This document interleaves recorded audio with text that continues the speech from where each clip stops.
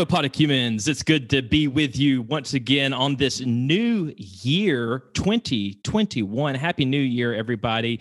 Brett Maddox here. And as always, I am joined by your very best friends and makers of the greatest New Year's resolution I've ever heard.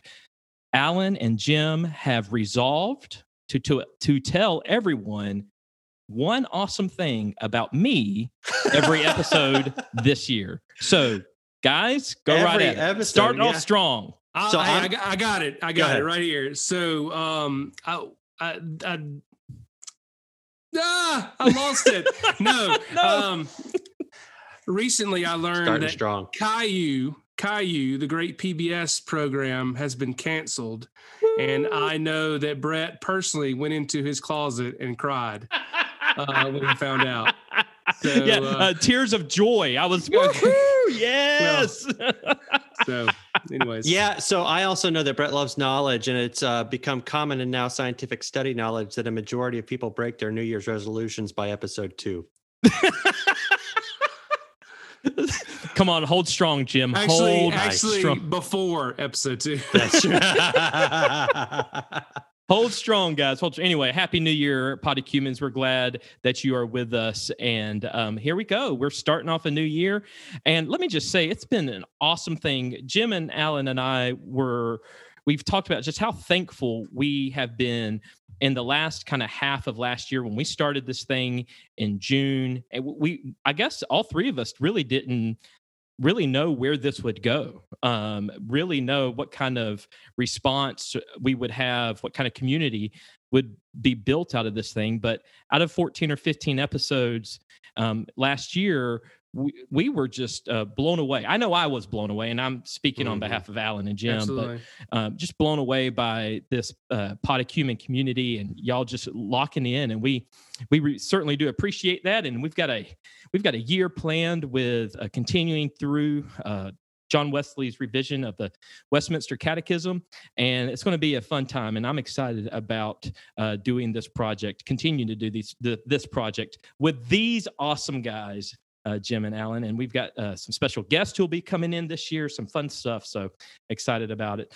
The last episode we had was the Christmas special, which was real fun and exciting, and I got a few comments back about how people enjoyed that. One was, now let me just say this, I put a lot of work into this podcast. I do a lot of stuff to prepare this thing, and the wine, and I'm happy to do it. But what everybody wants to know, at least in my circles, is who are Alan and Jim? Who are these people? What are they about? Y'all are rock stars in my circles. It's crazy. Rock stars in somebody's circle. I feel sorry for your circles. It's crazy. It's like, these guys, they're funny. How are you hanging out with funny people like this? And I'm like, well, Jim is funny looking, and I agree that I am funny. Hey, so here we go. Y'all calm down. But the last real episode we had that dealt with the shorter catechism was episode 14 when we were looking at, or episode 13 when we were looking at question 14, and what is sin? And we were dealing with just kind of this base level understanding that sin itself is a transgression against the law of God. And sin is real, it's universal, and it is serious. And we also left off with that Christ is the answer to the question of sin, which we'll go deeper into later on in the catechism. But now we're kind of getting to the more specific things of sin. So that was like the 40,000-foot view of sin. Now we're coming down, looking at some finer points about what sin is. And so question 15 in the Westminster Shorter Catechism is, what was the sin by which our first parents fell from the estate in which they were created? What was the sin by which our first parents fell from the estate in which they were created? And who has that answer? Well, I just want to say that's a great question, and I have the answer. Okay. Wise one. The sin by which our first parents fell from the estate in which they were created was their eating of the forbidden fruit. Ooh, the forbidden fruit. Dun, dun, dun. Wasn't that on sale the other day? It was. It was. Yeah. Wow, that was ironically prescient. Yes. Scripture proof for this comes from Genesis 3, a couple of verses that you're familiar with, verses 6 and 12. Genesis 3:6 says, when the woman saw that the fruit of the tree was good for food and pleasing to the eye, and also desirable for gaining wisdom, she took some and ate it. She also gave some to her husband who was with her, and he ate it. In verse 12, the man said, the woman you put here with me, she gave me some fruit from the tree, and I ate it. So if you're new to the Podechesis podcast, what we like to do is read what the question is out of the Westminster Shorter Catechism. If it's been revised or edited by Wesley, we talk about that a little bit. Then we'll read the scripture proof that's within that catechism, and we'll spend a little bit of time talking about why that scripture passage or verse is important. In this Genesis passage, we've had Genesis 1 and Genesis 2, which are the two creation stories. And what we need to just remember out of that is God created everything, and he said it was good. When God created humanity, he said it was very good. And in Genesis 2, there's there are these commands that are given, these rules that are given by God to go and be fruitful and multiply, to take care of the earth, to be good stewards of it. But there are also these rules of not to eat of certain trees, fruit from certain trees. There was a tree of life; you could eat of that. That's this symbolizes this eternal life, being in the presence of God, God providing our life. But there was this other tree. The English translations from the Hebrew, it says the tree of the knowledge of good and evil. That there was this injunction against. Don't go and eat of that. Don't go and eat of that. Yeah, God said in chapter 2, verse 16. He commanded the man, you are free to eat from any tree in the garden, but you must not eat from the tree of the knowledge of good and evil. For when you eat of it, you will certainly die. Isn't it interesting, by the way? And I pointed out, and I don't know if it was on something I read. I know what it was. It was, I'm reading through the Bible in a year, and it was pointed out in something I was reading as part of that whole devotional process. That whole idea, a preacher reading the Bible every now and then. Yeah, you know. Wow. So isn't it interesting that it says for when you eat, not if you eat? The tense there is so interesting that I don't think I've ever really locked in on that.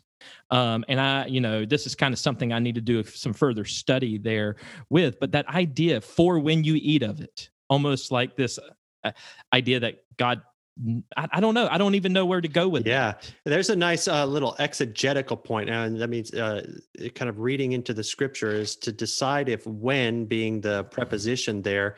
In Hebrew, they're not often supplied. The prepositions that would be in the original Hebrew often have many meanings.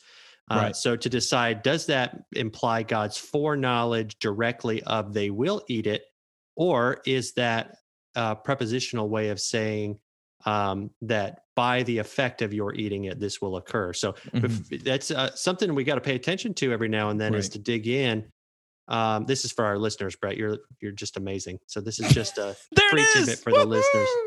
Gosh, episode 2 that goes away. But yeah, so to decide if that is what we would call exegetically significant or interpretive significance. But it is totally worth further study, and I don't have it in front of me. But I would believe that is the bait conjunction, and I'll look it up later. Okay. Yeah, that'd be awesome. And, but it's just an interesting way, at least how the English translates it as well, and the kind of what it implies there. And I think one of the things to remember for those who are listening, that sometimes when you read the scriptures, it's not as black and white as the words that you're like. There's a lot of layers. It's like Shrek, right? It's like onions and parfaits. The Bible is like Shrek. That's the title of this episode, by the way. The Bible is like Shrek. There are layers. Onions have layers. The Bible has layers. So, and this Sunday, for example, I'm preaching on Jesus turning water to wine. And when you look at it on its surface, it looks, there are these surface level meanings that are important important to that story. Jesus transforming something, Jesus saving the day at the marriage, all this stuff that's going on.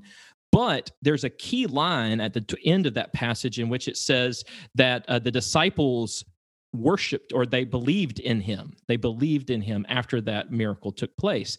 And so the question comes then, what were they believing in? What did they see in that miracle that Jesus did, in that sign that Jesus did, that revealed something about Jesus to them that they believed in?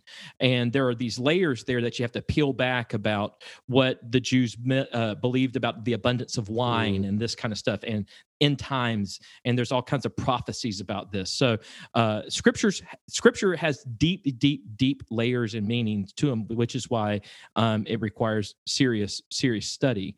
There's an image that I believe is often quoted to Augustine that says that, I think he's talking about the Gospel of John, but Scripture is like a pool, shallow enough to wade in and deep enough for an elephant to swim in. Something of that nature. Yeah, something of that nature, right. Well, I mean, isn't that awesome that, probably you've read Genesis 2 how many times, and right, and something as, for when, 2 words get you thinking something you've never thought before. Oh, exactly. Scriptures. Right. Oh, it's amazing. Because God's word's alive. It is living, as we live and as we grow. It's just awesome. This is amazing. I mean, I God's word. I always tell folks and believe myself that whenever we read the Scripture, the Spirit is active and alive, speaking in and through us. It's pretty amazing. I'm going to do a moment of self-correction. It's not a preposition; it's a verbal form. So, y'all who are nuts listening, Hebrew nuts, please do not at me for that. Just talk to me about infinitives. We'll do it later. Yeah, that was my next comment, Jim. I was going to correct you. We've already lost all of our audience for this episode, and it's my fault. So carry on, my wayward sons. That's at Jim Morrow. I think that's right. No, it's Hey, did Kansas walk into this episode? Yes, we have lost it. Okay, so what does speaking about sin? Yes. So let's talk about what we're seeing here. Let's talk about the fruit, first of all, because that becomes a big part of what Jim just read, this idea of fruit. And the question and answer for this, the sin by which our first parents fell from, the estate which they were created, was by eating the forbidden fruit. So what was the forbidden fruit? What did the forbidden fruit look like, or what does it symbolize? And I think it's first important to understand that the fruit that we're talking about here has a great symbolicness to it, and it's interesting that we're not told like what kind of fruit we're dealing with. This is not. There are details that are left out of here on purpose, because what the Scripture's trying to do is get us to think about what God is wanting us to see in this, what God is wanting us to know in this, and He doesn't want us to get lost in the weeds of things. Now, you may have heard in the past that Adam and Eve ate of an apple, right? But in the Scripture, it doesn't say what kind of fruit we're dealing with here. The apple comes up from Milton's Paradise Lost, which was an epic poem back in the Middle Ages. That's not what we're dealing with here. What does the fruit symbolize? Well, I'm not quite sure what it symbolizes, but I will tell you that I think the focus of the answer is their eating. It's the eating of the fruit. God specifically told them not to eat of it. So the way in which they fall and fall from the state that they were created in is by eating the fruit that God told them not to eat, and which is ultimately disobedience. No, there you go. It's that action, right? It's the action. Yeah, and I think that's a really important, and I'm going to stop interrupting. Apologies. No, go ahead. I think that's a really important thing to emphasize. That's practical. Like the answer says, and the Christian tradition believes that the sin is the action, and of course the sin is like the continuing willing thought, for example. But it's not that they were tempted that makes them fall. Correct. Right. In fact, if you listen, it says Eve took the fruit the woman, and she ate. And Adam says, while blaming it on God, the woman you gave me, gave me the fruit, and I ate. And I think that's important too, because we have a lot of discussions about what is sin, what is not sin, what people do, what people don't do. How is are cultural things sin, and focusing in on the action and not the temptation, so to speak. And that can alleviate some people from some unnecessary burden. Maybe? Yeah. So our scripture, verse 6 says, when the woman saw that the fruit of the tree was good for food and pleasing to the eye, and also desirable for gaining wisdom, she took some and ate it. Now, everything up before she took some and ate it. Is fine. Right. I think it's okay to look at the tree and look at the fruit and say, you know what? It looks great. And I understand. I mean, it's pleasing to the eye, but the action of taking and eating was specifically against what God told them to do. And so I think you're right. Like the idea of being tempted, that's not sin in and of itself. It's the giving into temptation. It's what I'm going to do about that. It's what you're going to do, what you do with that temptation. Now, of course, I think there are probably instances where you could say, hey, what about this particular case? And we could talk about things case by case, Podicumens, if you'd like to. Not that we are the arbiters of what is right and wrong, but generally what we're talking about, a temptation is not sin. Because I deal with a lot of people who have guilt over things that they are tempted by, versus the strength of the Holy Spirit to help them flee from temptation. Yeah, that's right. That's good. And I do think there is something there to understand about temptation and guilt, and how guilt can in itself be a fetter that binds us, that keeps us from moving forward. So whereas we may not be we may not be overtly sinning, we could be giving into the bondage of sin itself still, by allowing guilt to chain us because of that. And I do think that's important. And it may be one of the reasons why Jesus says in the Lord's Prayer, lead us not into temptation. Even there, he doesn't say lead us not into sin. He says lead us not into temptation. So it's appropriate for us when we pray to say, Lord, I'm too weak to even deal with the temptation itself. Recognizing that is important. I'm going to try to pay attention, but all I have in my head is VeggieTales temptation. I'm sorry. We'll link that in the show notes. Show notes. 2021 show notes. So I've got a couple of quick observations. Because I think, Brett, you're right about the fruit. We do need to talk about that, because there's a question that comes up, which is, well, why would God tell him not to eat it? How mean is God? So we'll put a pin in that. Yes. But I also just want to note that the scripture in verse 6 says she took and ate. And since we just shared in the sacrament of communion at my church last week, I remember that Jesus said, take and eat. He broke the bread. He took the bread, he broke it, he gave it to his disciples and said, take and eat. And I think that is a beautiful redemption of a broken moment. Wow. That's just a quick observation. All right. That's the, okay. All right. See y'all in 2 weeks. The Lord be with you. Yeah.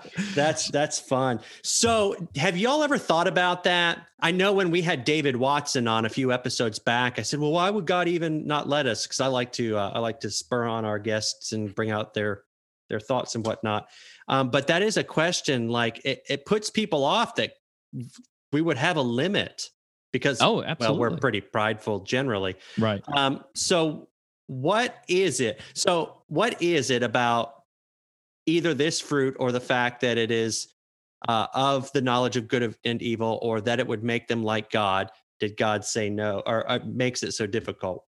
Or is it just that God is free to make a prohibition however God wants to? Well, I think there's definitely that, because we have to go back to the beginning. Is God's the creator. Before there was nothing. He was there before there was anything, and so he created. He put He put us there. He put us in the garden. He made the garden. He made everything. He is allowed. We go back to the God's sovereignty. Yeah. He's allowed to put in whatever restrictions he wants to. Right. Yeah, I think, and I think we know, because God is pure goodness, that whatever God would restrict is ultimately for the greatest good. Absolutely. Now, it may not be something that we would perceive. Yeah. Right. But it would definitely be for the greatest good according to the glory of God. So, well, it's just like us as parents putting restrictions on our kids.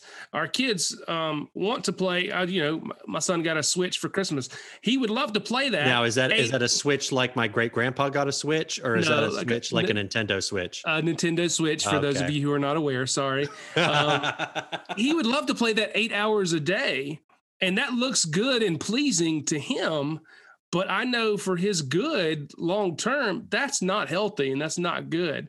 Now that's a human example, and here we're trying to play God, but that's just bringing it home. But I think God is allowed to put whatever restrictions are in place, and we do have to believe, based off of who God is, because He is good, because He's love, that whatever restrictions He puts in place are for our good.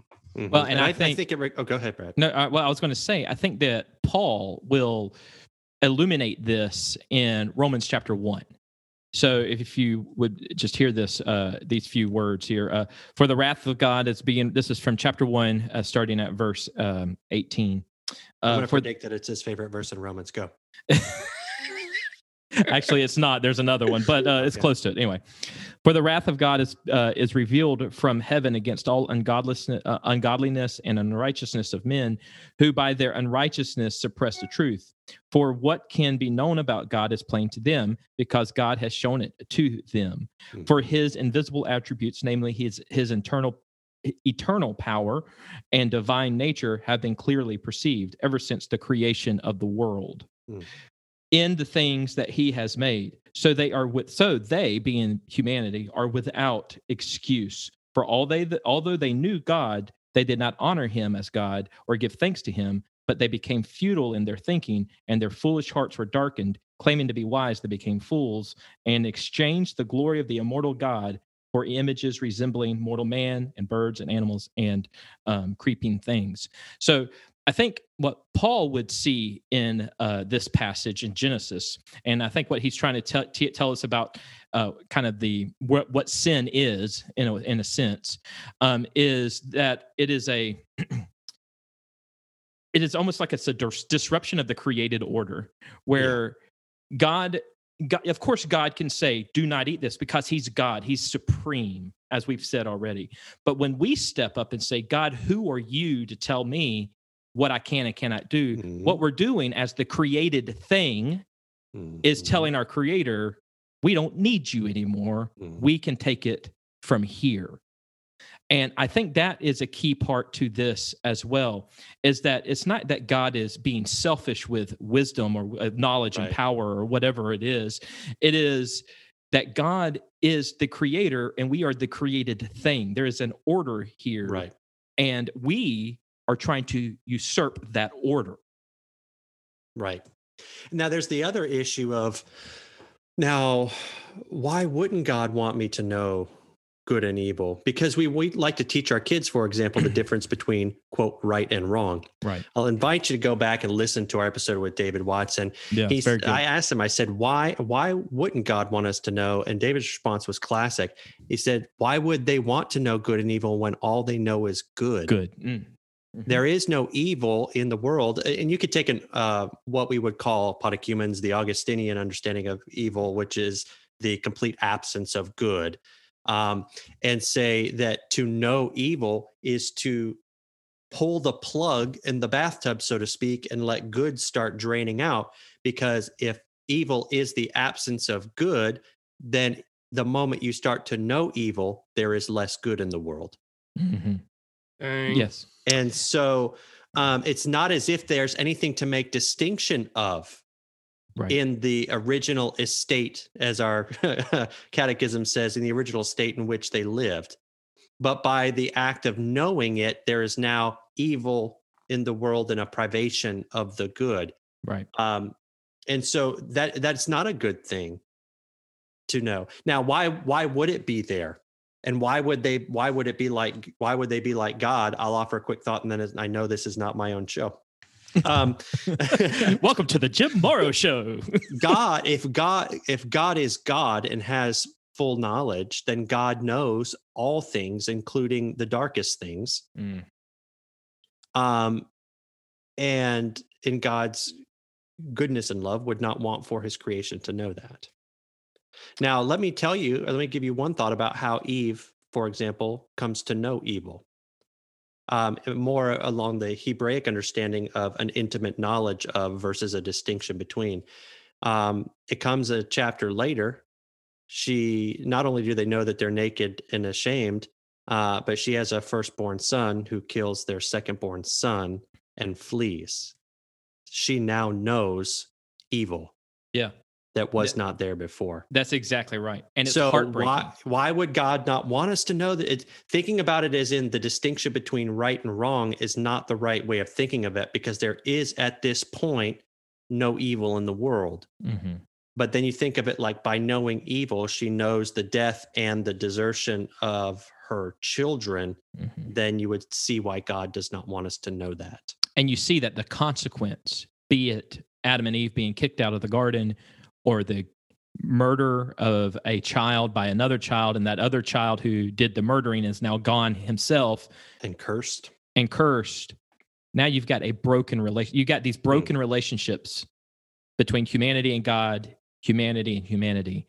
And that's the key here, is that these relationships, key relationships, familial relationships, God and creator and createe God relationship. It's broken. It's marred. It's not good anymore. It's problematic. And so you ask a good question, Jim, and it's one that, just a couple weeks ago, right before Christmas break, one of the students here at St. Luke's School asked me, why would God allow bad things to happen? Why doesn't God just take bad things out? If God is God, it's the classic question of if why doesn't a good God, if there is a good God, why does he allow evil? Why does he allow good people to suffer? What, all the questions that is as old as humanity itself. This is a child asking this question. And in a great resource that we lift up almost every episode of this podcast, The Absolute Basics of the Christian Faith by Phil Talon. We need to get sponsored by Phil I know. Hey, Phil, I know you're listening. That's right. We'll take 10% of whatever. Okay, so anyway. So he says about this question, he says, some of you might be thinking, why did God give humans a chance to mess up? Why did God plant the forbidden tree in the garden in the first place? Mm-hmm. It's crazy. If God had never planted the tree, we'd all be living it up in paradise. Why did God make it possible for the first humans to go wrong? And I think that question, on a deeper level, is a question that is at the heart of all of our suffering and pain and heartbreak and everything. And the answer to that would be real relationships require real freedom. It's an issue of freedom, our freed will that God has preveniently given to us through his grace to be able to choose him or not choose him, to be obedient or not be obedient. That's the key here.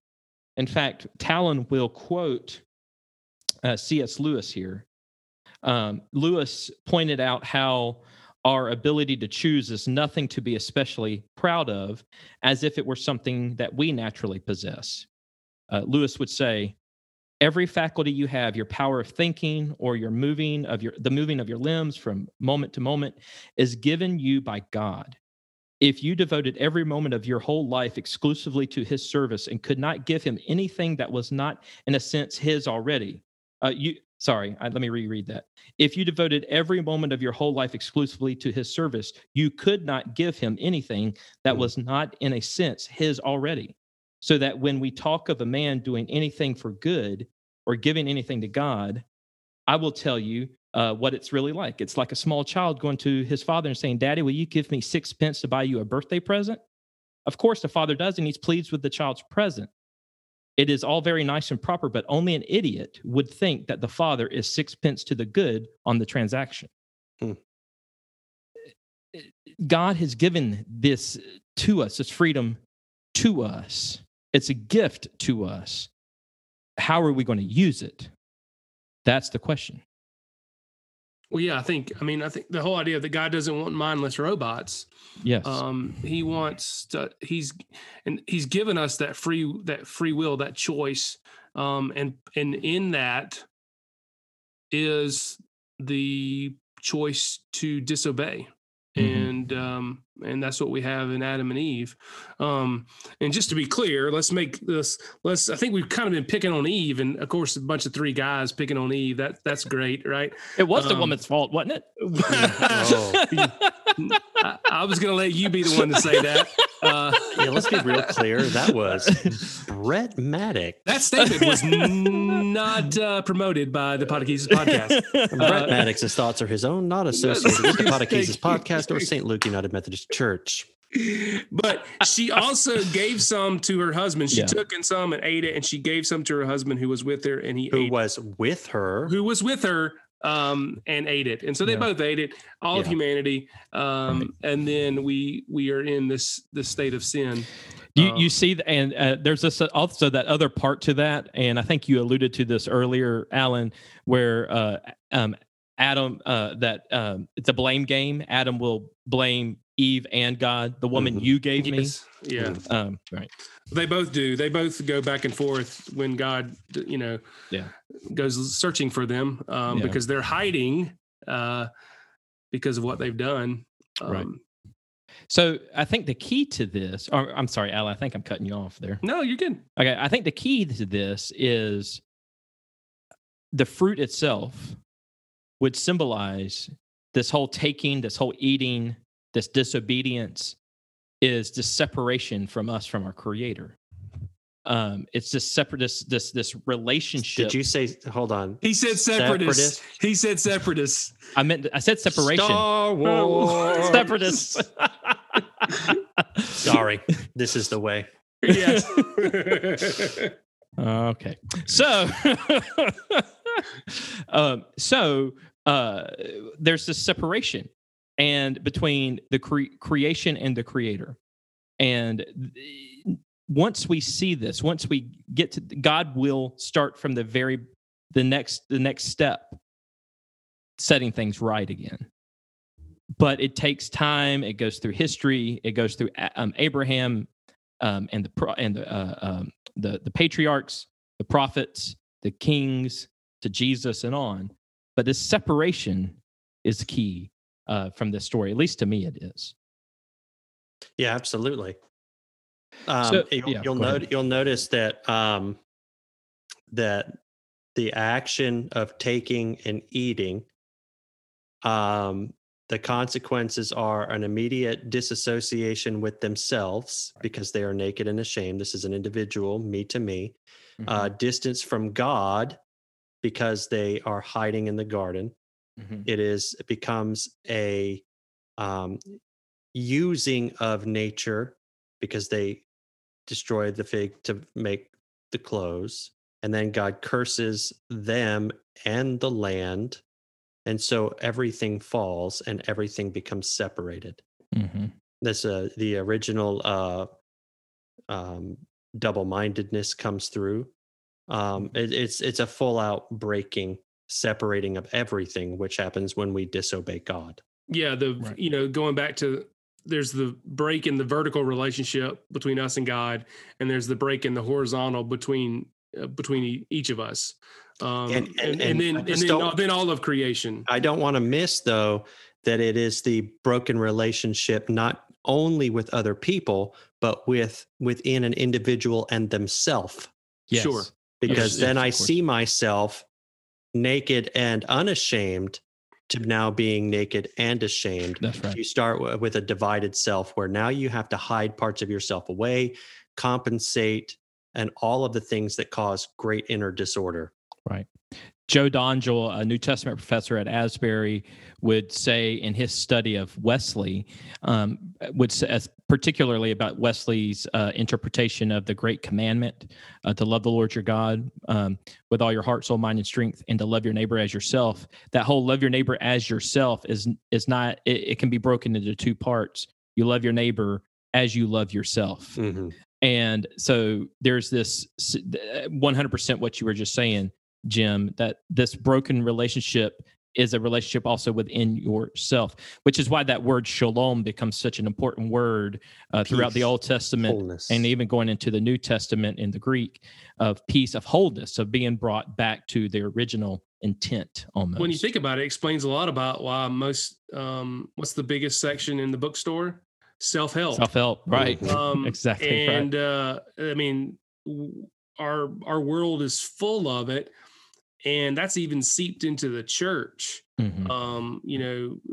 Self-help wrapped in religious language. Mm-hmm. When we know that we can't help ourselves, right? Mm-hmm. That there is, God can only help us.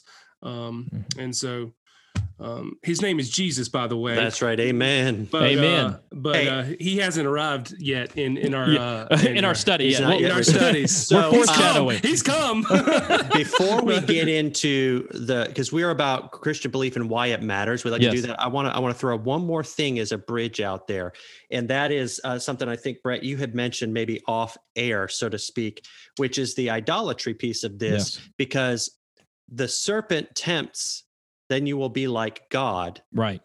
And so, and Eve, the woman at this point, says, it was pleasing to the eye. So she saw that it was good. Who before her has said something was good, but God. So she she pulls that and takes that to herself. And then she takes, and God has also then first taken the rib from Adam to make her. So she's doing divine things. So there's a sense of idolatry and self-idolatry here that I think can lead us into help us talk about why all this matters today. I didn't want to leave that part alone. I think that's so important. In fact, that whole, in my estimation anyway, the whole idolatry piece is a thread that goes throughout all of Scripture. I agree with you. And it started. I do too. And so does Brian Russell. Go back to the episode. Right, exactly. I need to have the Yeah, it's right there. That's right. Show notes. I'll have to go back and find both the special episodes. I'll link them in the show notes and put it out there. But I think for me, why this matters has to do with us coming to an understanding that we're not God, that we stand in the need of redemption. We stand in the need of needing to be made right again, and that we can't do it on our own. No amount of education, no amount of working out, no amount of professional validation, no amount of any of that will make me who I was created to be. And I will strive and I will strive and I will strive to reach for that, because there's something within me crying out. There's something within me, and I may or may not know what that is, but I will go right after it. I think that's one of the reasons that drug abuse gets really is high, because people are looking for something to fill a void, right? A void, and they find that relationships aren't filling that void, so they'll turn to this, they'll turn to that. I also think that's one of the reasons why marriages will fall apart after 20 years, or because you start thinking, well, my wife or my husband is not filling my is not providing for me anymore. Is not filling that hole in my heart anymore that I thought they would, and so I'm going to go find that somewhere else. And so adultery happens. Those and relationships are just further broken, and you just continue to spiral out of place. And so I think the key to redemption, to why this matters, is us coming to a realization that we need help, that we can't do this anymore. And if you may just permit me, one of the things that in my doctoral studies I've been looking at with the catechism itself is I've been going back and looking at some of the older liturgy within the Methodist Church. And in a generation ago, 2 generations ago, there was a communion liturgy that was so poignant that right before the congregants would come to the table to eat of the bread of the body of the Lord and the drink of the blood of the blood of Christ, that there was a prayer that was prayed, and here this is what it was. These are the words: "We do not presume to come to this thy table, O merciful Lord, trusting in our own righteousness, but in thy manifold and great mercies. We are not worthy so much as to gather up the crumbs under thy table.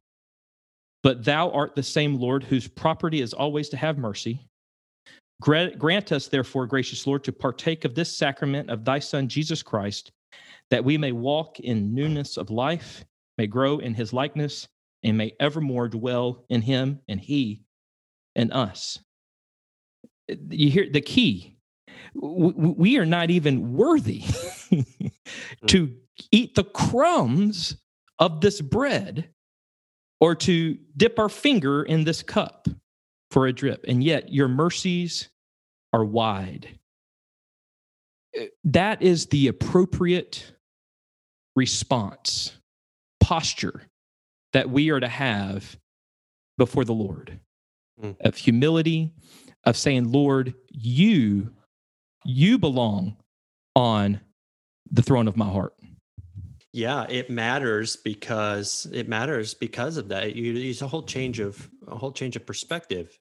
If you recognize that I don't have what it takes and I'm not in charge. Yeah. I think it's important too, within the church and outside of the church, to recognize that even those who walk closely with God, as Adam and Eve did at the beginning before chapter 3 started, that we can very quickly mistake what we think God wants, take authority upon ourselves, and then make an idol of ourselves and disobey God. Even those who walk very closely with God. And I'll be the first to break a little bit of ice here.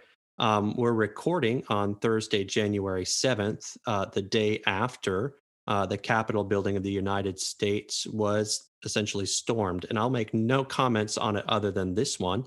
Among the many disappointing things that were there were all of the Christian religious symbols, which echoes a lot of the Christian religious language we have seen in what I have no problem calling conspiracy language and idolatrous prophecy language.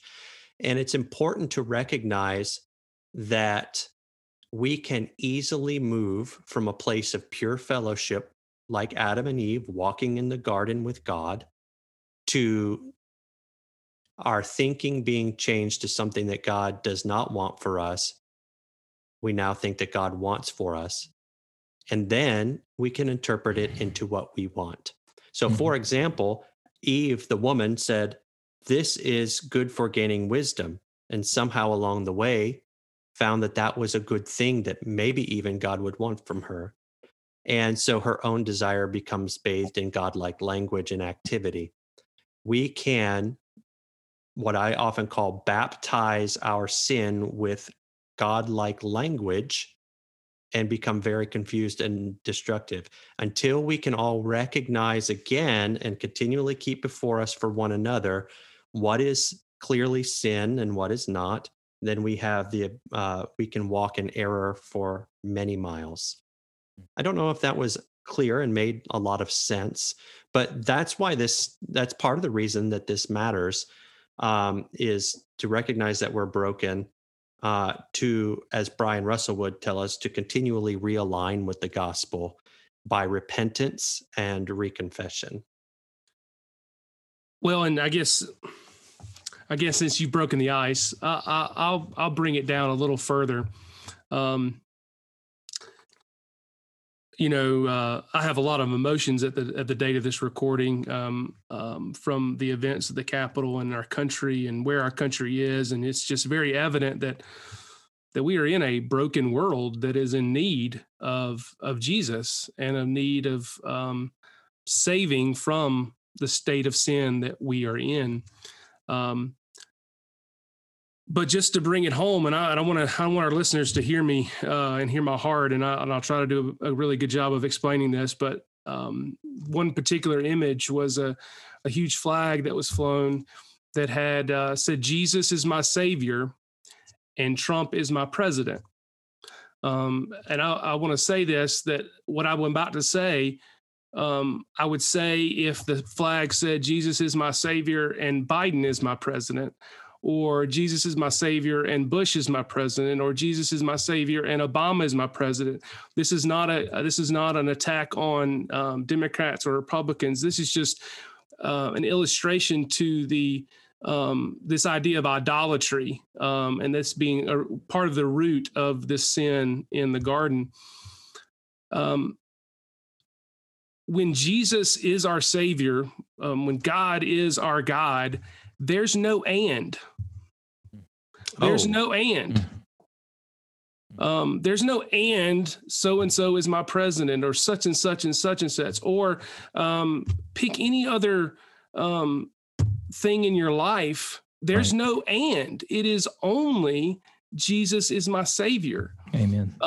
And the root of sin is saying, "Oh, God is with me in the garden, and I need this fruit." Yes. Mm-hmm. God is all that we need. Jesus is all that we need. And that is what we have to realize. There's in America, we have this thing of having priorities. There's no such thing as priorities. There's having a priority. That's right. And God should be our priority, and anything else is idolatry and sin. And so I pray you hear me, people. I hope, Podocumens, I pray you hear me. It's not an attack on the left or the right. It's just an attack on our state of sin. Yeah. And that is just an illustration of it. So, and let me full circle that one time, that it's not that the call is to do this and don't do that in terms of our behavior. It's that, listen, in sin, we're not being legalists. You are being deprived of the good, and you are depriving the world of the good that God made for us. Right. Yes. Because if anything sinful or dark or evil is, if you look at it in the way of the privation of good, you are draining good down the bathtub drain of your own life and the lives of others. Look at the flow from the woman who's later named Eve, who sees, then takes, then eats, and then knows good and evil, and onward to her grown children, the consequence. That is a spiral. Her children died an outcast. And you can see every now and then these great bursts of, wow, I wish I had never taken a bite of that. And yesterday in the United States of America, there was a glimpse of, I don't know what I ate, but I wish I had never taken a bite of that. Yes.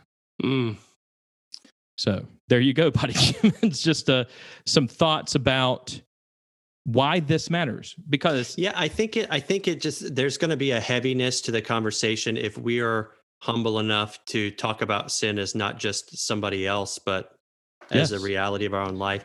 So I think it's appropriate that it's a little heavy, because we're all affected by it. But it does matter to us. In one respect, I can respect what the I believe it's the Roman Catholic tradition would call the fortunate fall. Though I wouldn't subscribe entirely to the theological concept, but a point in which I am so grateful. I'm more grateful for Christ because there is a fall. Yes. And so when the more we sorrow, the more we can joy. The deeper we are, the greater our salvation. I think Wesley had a tie into that, what's called Felix Culpa, the happy fault. Yeah, that's Felix Culpa. Yeah. Anyway, go ahead. Sorry. Well, go ahead. No. I think it matters. When we just look at our own selves, our own relationships, we, as Jim talked about earlier, as we realize our own brokenness. Yeah. When we have disagreements and broken relationships and we not only realize when we understand that we have fallen out of this state that Adam and Eve, we are a part of that. We can look in ourselves and recognize our own part to play in that broken relationship. Right. We can see how the other person's to play in that broken relationship, and then realize that maybe we're broken in our relationship with God as well. And so, it matters deeply. And it's not just this some highfalutin whatever thing in the clouds, but it affects us every single day, sometimes in grand scales like we've talked about on the news or whatever, but more often just in our interpersonal everyday relationships. It's a part of it all.